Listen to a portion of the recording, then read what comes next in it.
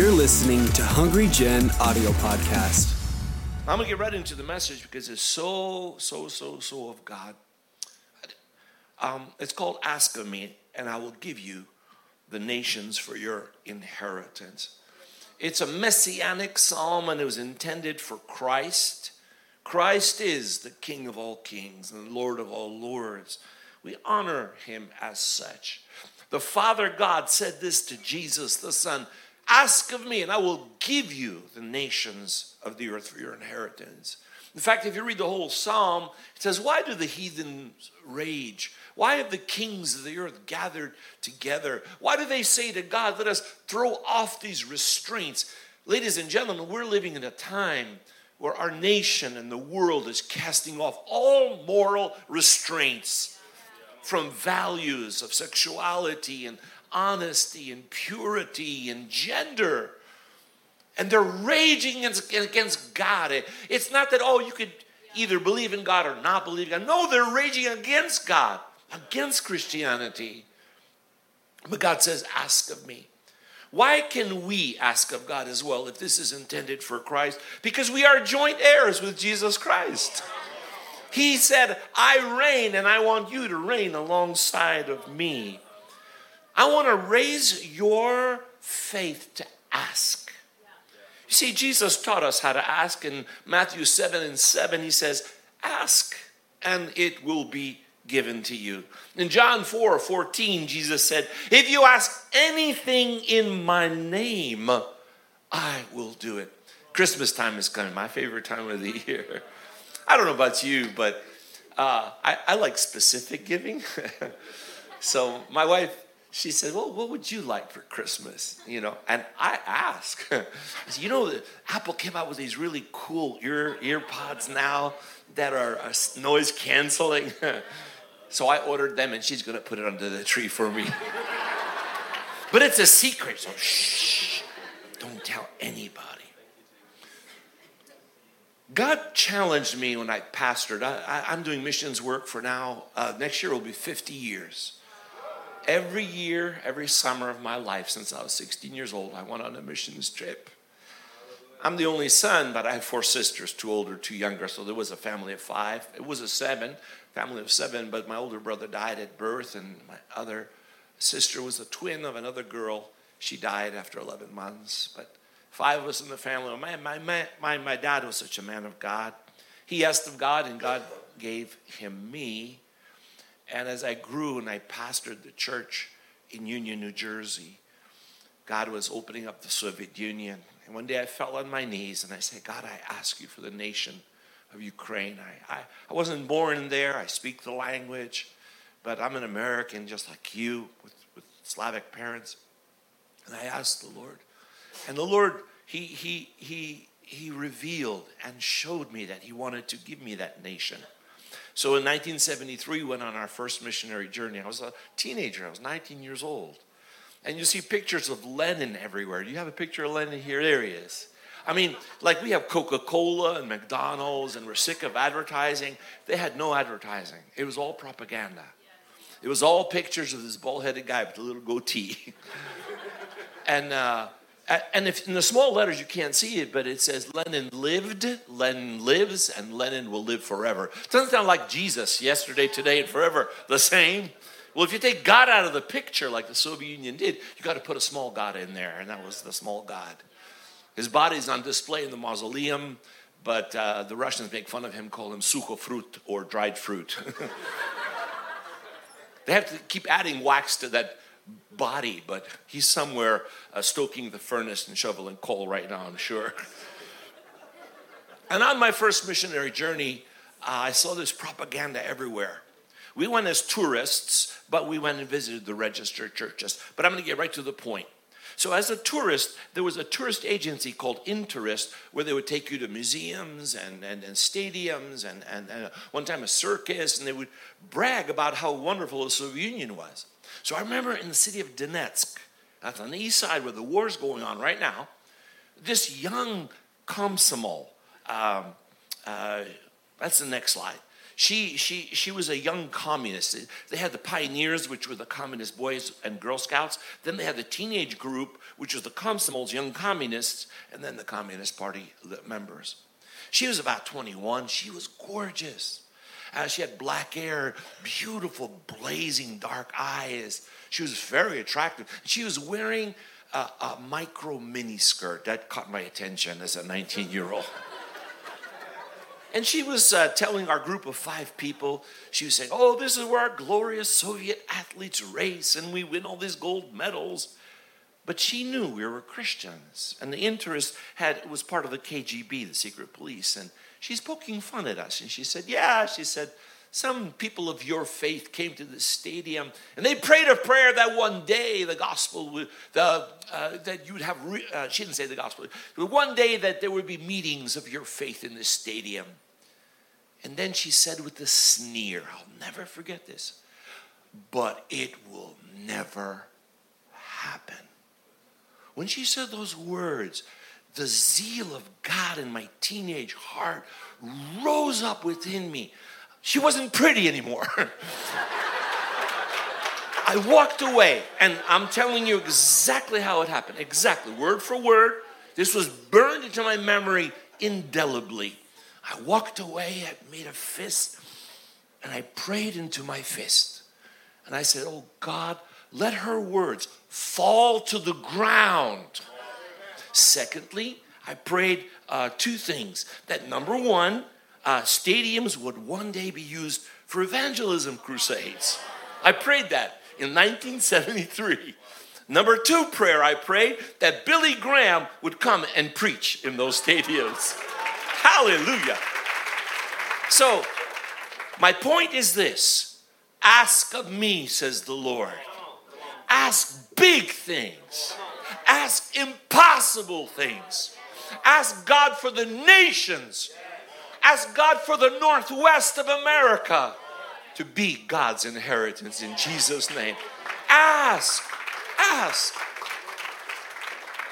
I didn't realize that 1 week from today you would be doing this at this time. But this is God's challenge to you in this message. Ask of me. You have not because you do not what? Ask. But if you ask that my name would be glorified. This is God's inheritance for His name, for His glory.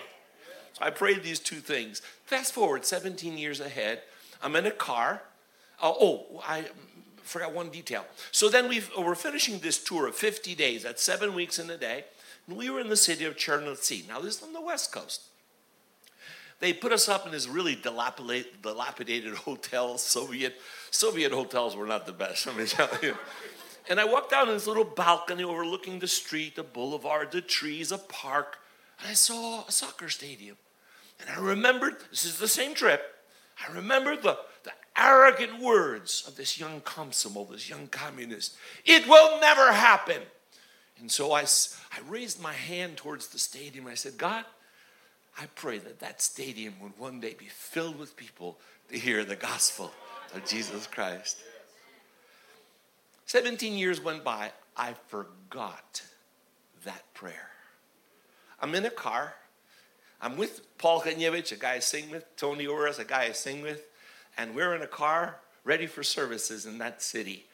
We stop at a red light. I look to the left, and it says Hotel Bukovina. That's the name of the hotel. And I said, oh my goodness, I stayed there in 73, the first year I went. Then I saw a YouTube video in my head.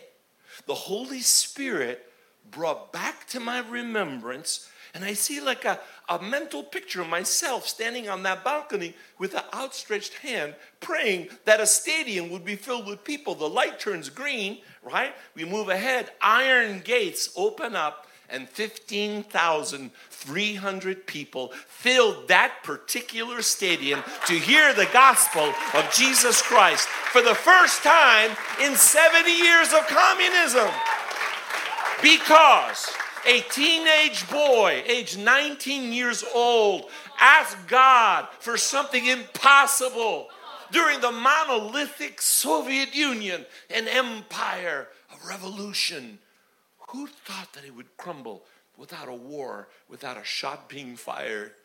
And you know, it was still 1991 when that happened. 1990. And it was still the Soviet Union. It was still Gorbachev. It was still the Communist Party. And the local leaders didn't want to give the stadiums that the Soviet Union was crumbling. And so the Christians, they made all these posters. They went to the Red Cross. They said, can you hire the stadium for us? Yeah, if you let us charge 1 ruble per ticket. 1 ruble is like $1. And so they sold 15,300 rubles to 15,300 people. The money went to the Red Cross, all because a teenage boy. James 4:2 says, you do not have because you do not ask. But we also must ask for the right reasons. Verse 3 says, you ask and you do not receive because you ask wrongly to spend it on your passions. Now, let's move forward to 1986, right? 1986, I was a pastor of a local church. And the registered church now in the Soviet Union invited us as a church to come and visit churches there officially. All expenses paid. Now, I gave up missions work. I just go like a week or 2 weeks somewhere. But here we have an official invitation, and we're ready to go with this, my friend Paul, my friend Tony, and we're ready to go to the Soviet Union, right? Kiev and other cities. And Chernobyl blows up. HBO had a special on it about half a year ago, 5 episodes. I implore you to watch them. Borrow somebody's password if you have to. Then give it back, okay? I don't like HBO, it has a lot of filth on it. But this 5-part series was so accurate to the detail. The buildings, the timing, the people on the bridge watching Chernobyl burn. It was riveting. It's amazing. The story is very accurate. And so Chernobyl blows up. Now, radiation, you can't see it. You can't smell it.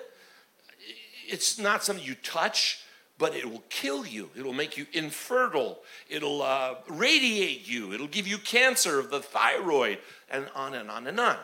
So our trip is scheduled in 2 weeks. And my wife says, you're not going. But I asked God, ask of me, says the Lord. Ask of me. I said, Lord, do you want us to go? Yes. But Lord, there's radiation. And the Lord gave me Genesis chapter 28:15. Now these words were spoken to Jacob. So Jacob had to leave that place where he had a visitation of God, and he had got to go to a foreign country. The Lord says, I am with you. I will protect you wherever you go, and I will bring you back safely to this land. Hallelujah. So I said to my wife, we're going. She says, okay, go to all the cities but Kiev. I said, okay. So we flew to Moscow because that's what the only international airport at the time. It's the Soviet Union, right? And so where's our next city? Kiev. Oh no. And so we went to Kiev. We came into the city, right? And they have guys with gas masks. And they're Geiger counters on our car. And it's clicking. And so we're in the car. How's the radiation? It's tolerable today. They have the gas mask and we're in the car and he's telling us it's tolerable. 90 buses of children. We saw them. I counted them. I could tell you stories and stories. Washing the buildings morning and evening so that the radioactive dust from the buildings would go into the gutters and be swept away. We were in the western city of Rivne, and we were 15 pastors around a table in a restaurant. They asked me to pray. So I prayed what I prayed every day that trip to Chernobyl, to Soviet Union. I said, Lord, bless this food. Let it be health to our bodies. You promised us you would keep us. In Jesus' name, amen. We started to eat. There were 2 Japanese engineers sitting about 5 tables away. And one of them came up to me. He had a pen.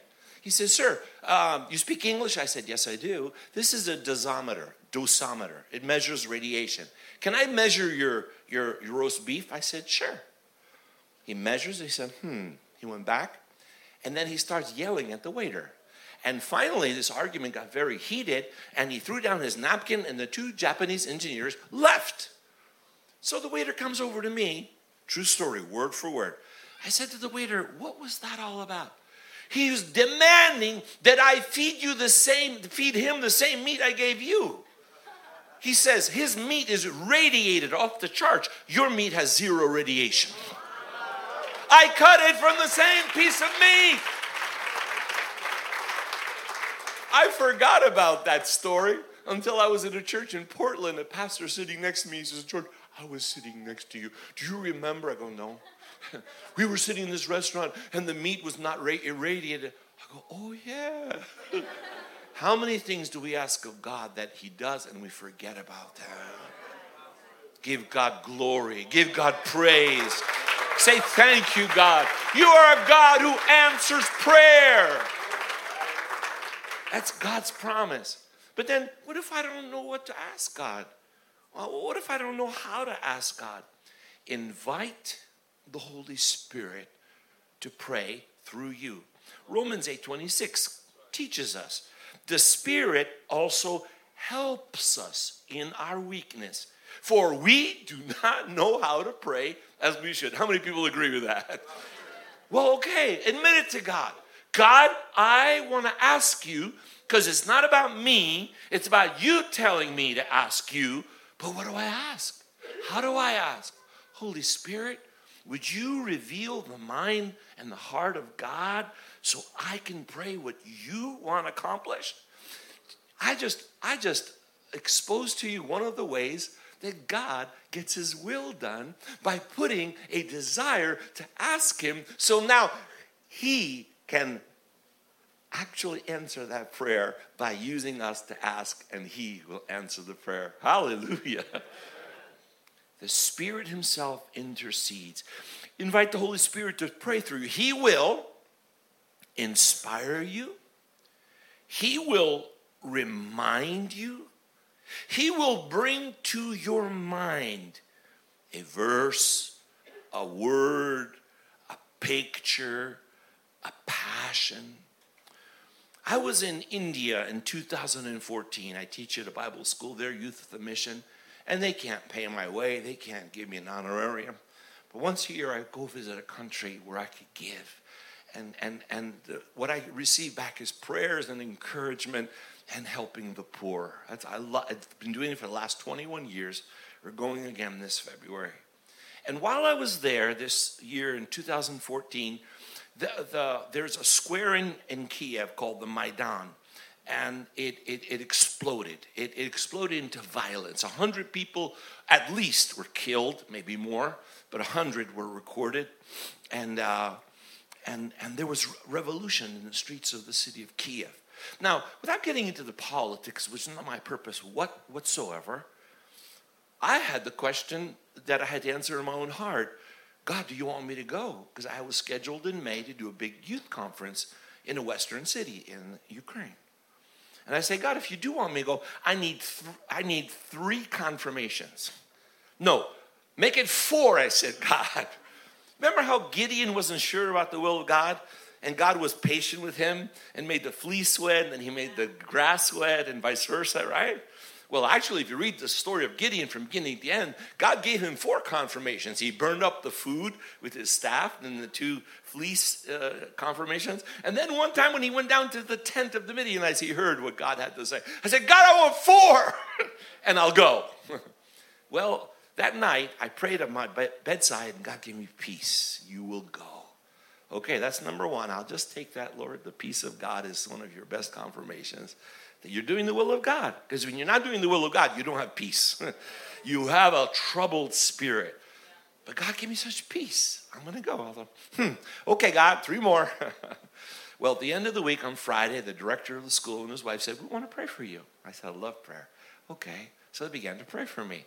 So the director's wife, she said, God gave me a word that he will send his angel ahead of you, and he will break the bars of iron and open wide the gates of bronze. And I said, I love that chapter. God gave that to me when I started doing ministry in Chernobyl and ministry in the Soviet Union. That's for me. Thank you, God. Revelation number 2. And then somebody else said, Isaiah 45. I don't know what's there. Let's look it up. It was the exact word. I will send an angel ahead of you. He will open up the bars of iron, the gates of brass. And the girl said, hey, you know what? I got open. I didn't know what it meant. But go, God's opening the gates. I go, okay. I went. It was a powerful, powerful time. But before I went, I came home from India, and I was in Jacksonville, Florida. I spoke at a Bible school, but they had me speak at a church service that morning. So I sat down on the first pew. A guy named Pasha Stefoglu, you probably know him, sat next to me. Hey, George, how are you doing, Pasha? He said, oh, I'm so happy. Pasha, why are you so happy? God gave me a scripture this morning.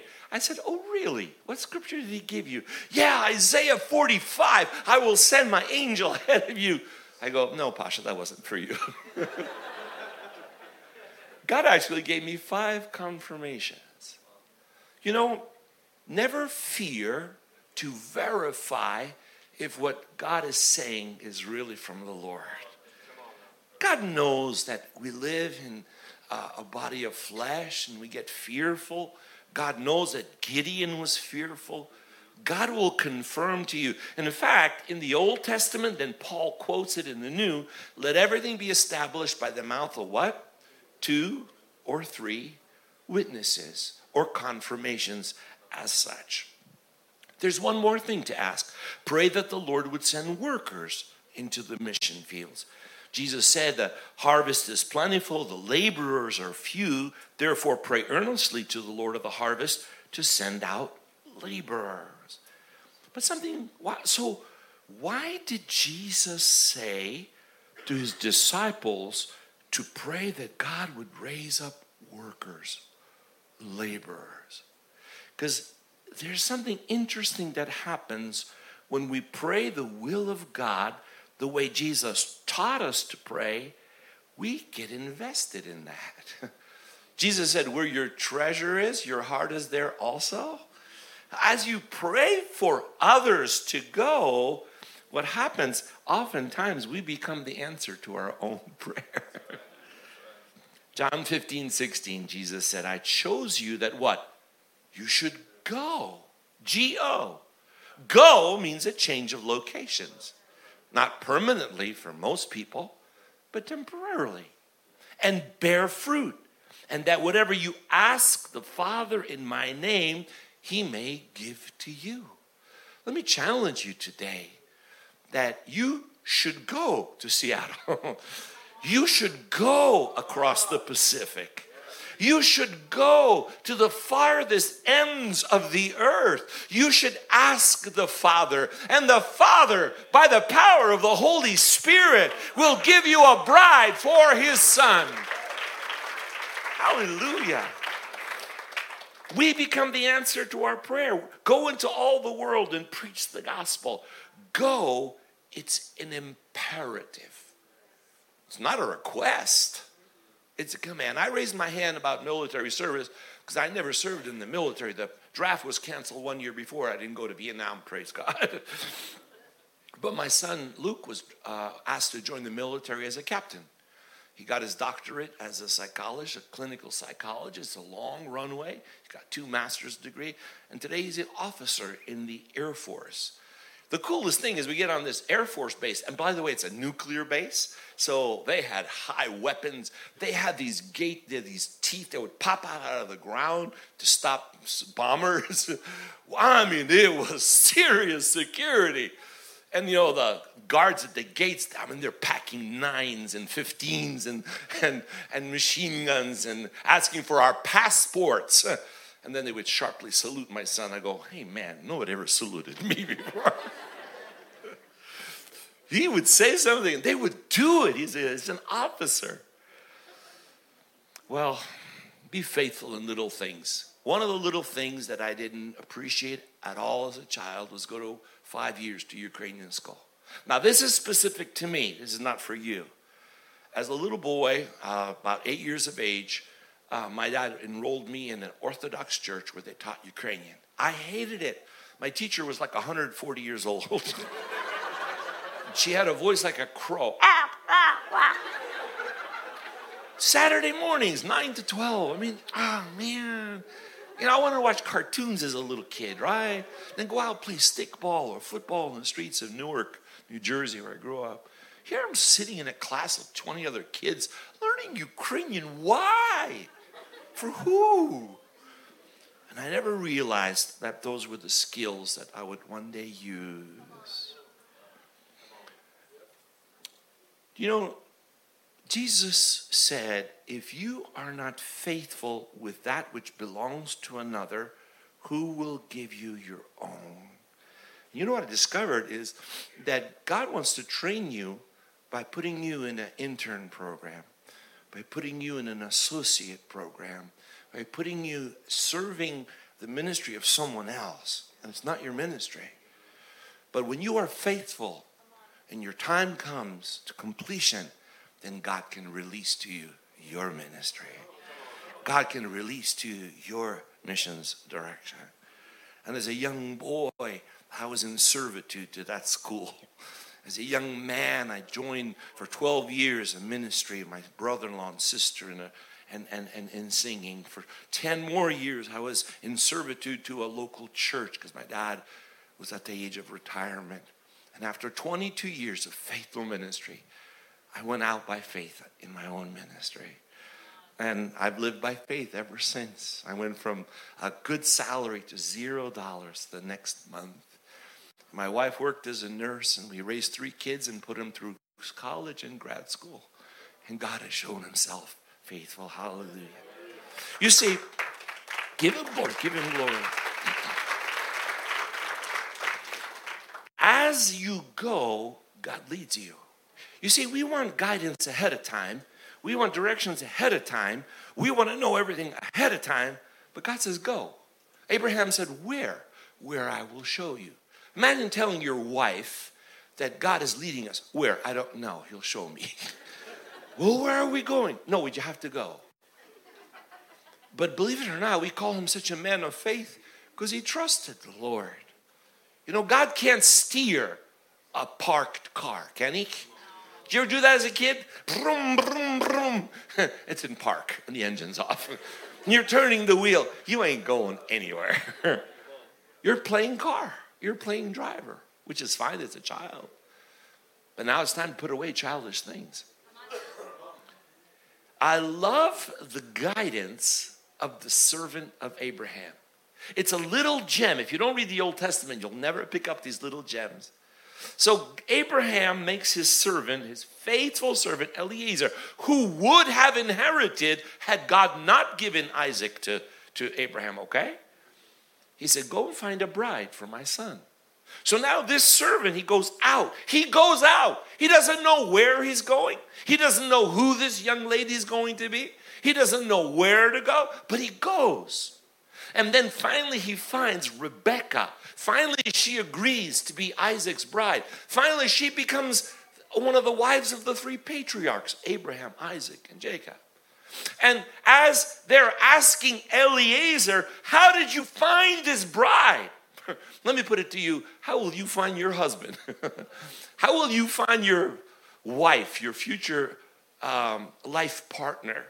Well, Eliezer said, and I love it in the King James or the New King James because the grammar is exactly like it is in the Hebrew. It's backwards. Now listen to what he says. I, Eliezer, being in the way, comma, the Lord led me. First of all, he got in the way. First of all, he went, not knowing where to go. And as he went, the Holy Spirit now said, turn left, turn right. No, go straight. 40 years in the wilderness, how did they know where to go? The fire of God would rise and it would lead them. Hallelujah. I think God's problem is getting us out of our cushion church seat. Is that right? You don't have to be a full-time missionary. You don't have to be a pastor. You don't have to be a man. You don't have to be a young person. But if the Holy Spirit is stirring your heart, get up and go, and he will direct you where to go.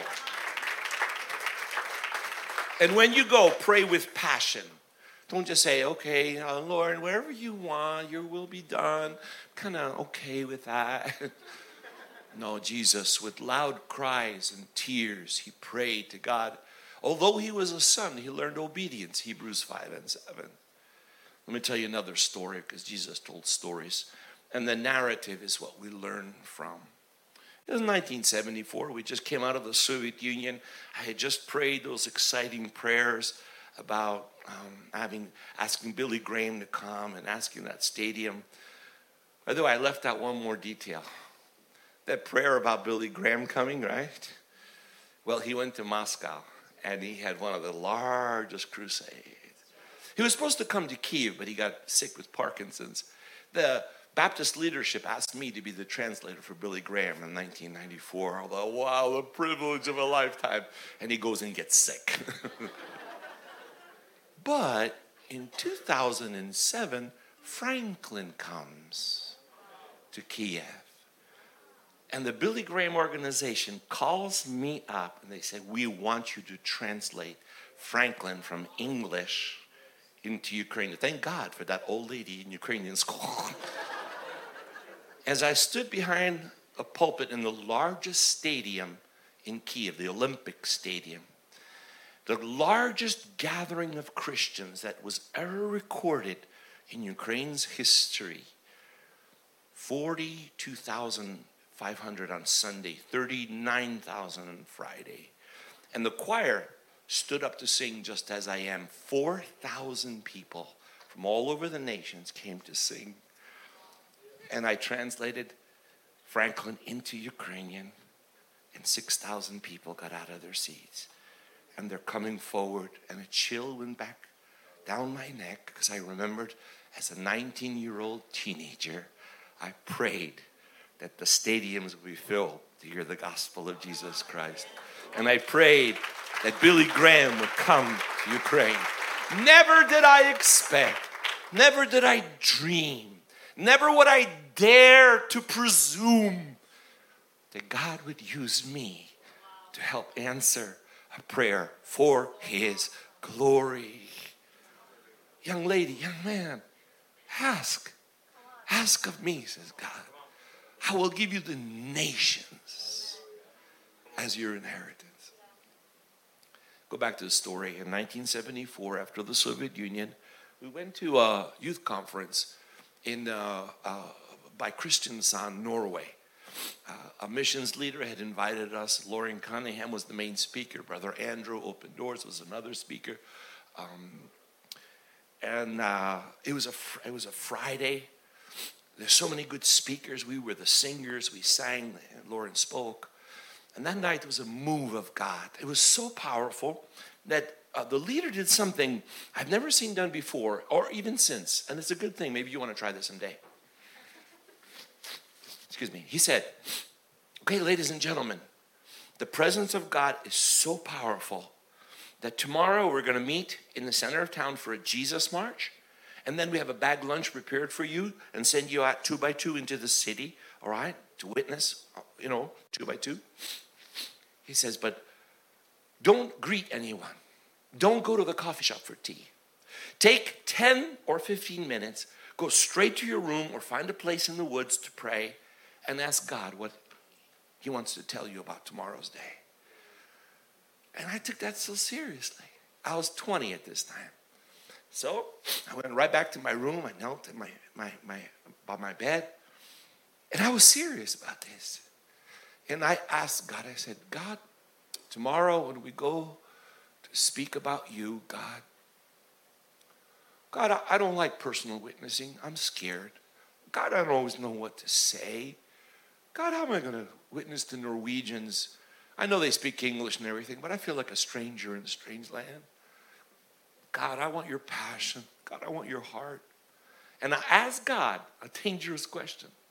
I said, God, how do you feel about these people? What is your heart feeling right now towards them?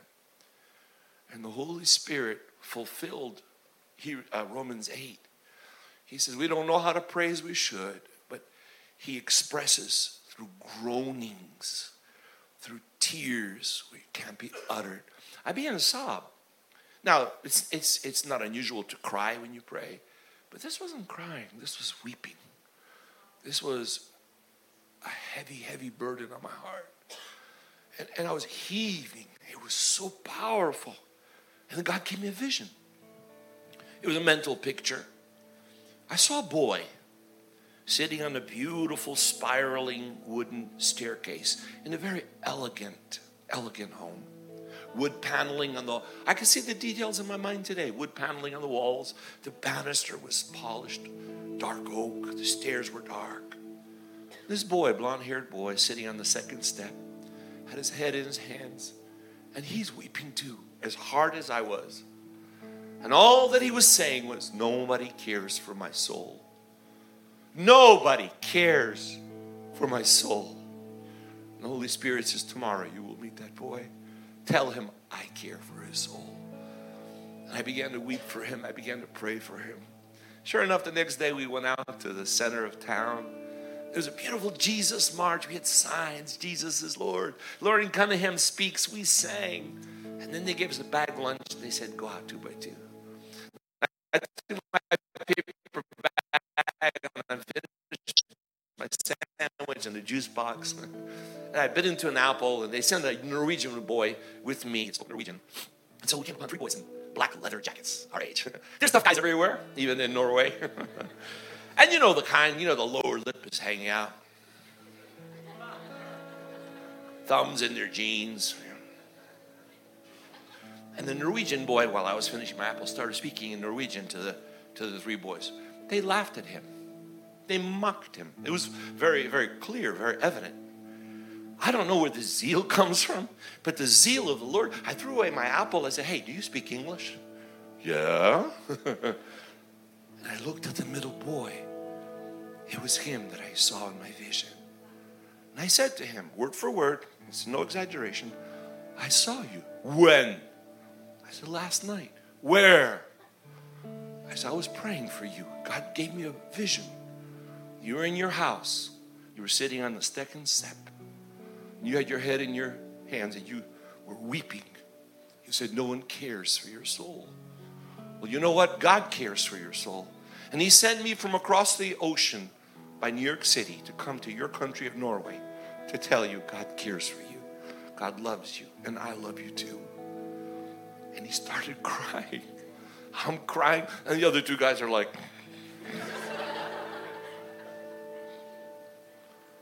I wish I could tell you he received the Lord. He was probably pressured by peers and shook his head and said no. But I know that one day I will meet him. One day I'll see him. One day that God would share with me for a few brief moments his heart of passion for a boy that no one cares about. And God will show you that individual in Seattle. God will show you that group of people when you go. God will lead you to that stadium. God will put you in danger and you will be safe. And not a hair from your head will be burned. You won't have the smell of smoke on you. As long as you ask God, what is on your heart? What do you want? Where should I go? Who do I speak to? Because Psalm 126, and I conclude, those who sow in tears shall reap with joy. He who goes out weeping, bearing seed for sowing, shall doubtless come again with rejoicing, bringing his sheaves. Isaiah, after seeing the glory of God, he said, I heard the voice of the Lord saying, whom shall I send? Who will go for us? Then I said, Lord, here I am, send me. Would you stand with me? The altar call is very simple today. If the Holy Spirit touched your heart, and as an act of faith, you want to come and just stand at the altar, I'll pray with you. Then Pastor Vlad will make another invitation of another kind. But I'm only going to give you this opportunity. Did God speak to your heart? Did he say, go in my name? Did he say, ask in my name? I want you to come. And if it's not a room in the altar, just fill the aisles. Come now as we're led in a music or song. I want to pray with you a prayer. Just come. Just come. Might not be everyone. Might be a few. Might be more. Come closer. Come closer. Come closer. If you're a girl, you can come. If you're a grandmother, you can come. If you're an older person, you can come. no ages here. There's no gender here. There's no professionalism here. God can use a teenager. He can use anybody. He could use you. Just come. Just come. Say, God, here I am. Here I am. Can you use me? Yes. And those of you that came, would you pray this prayer out loud? Dear God, I come in obedience to your voice. Here I am. Speak to me. Guide me. Take me. Show me. Inspire me. Tell me. And I'll do it. And I'll go. I ask you, do great and mighty things for your glory, and let me take a part in that. I believe in Jesus' name. Amen. Now, Father, I pray for these that pray that prayer. I pray that the wave of your Holy Spirit will not only inspire them for 5 minutes in this service, but as they go today, they heard from you. As they go today, they heard your voice. They heard your Spirit stirring the waters of their hearts, Lord, and use them for the glory of God. Father, give them boldness to pray prayers they never prayed before. Give them faith to believe what they've never seen before. Give them, Father, the impossible, because with God, nothing is impossible. And I ask in the name of Jesus for the glory of God. And God's people said amen. Thanks for listening to this week's message from Hungry Generation.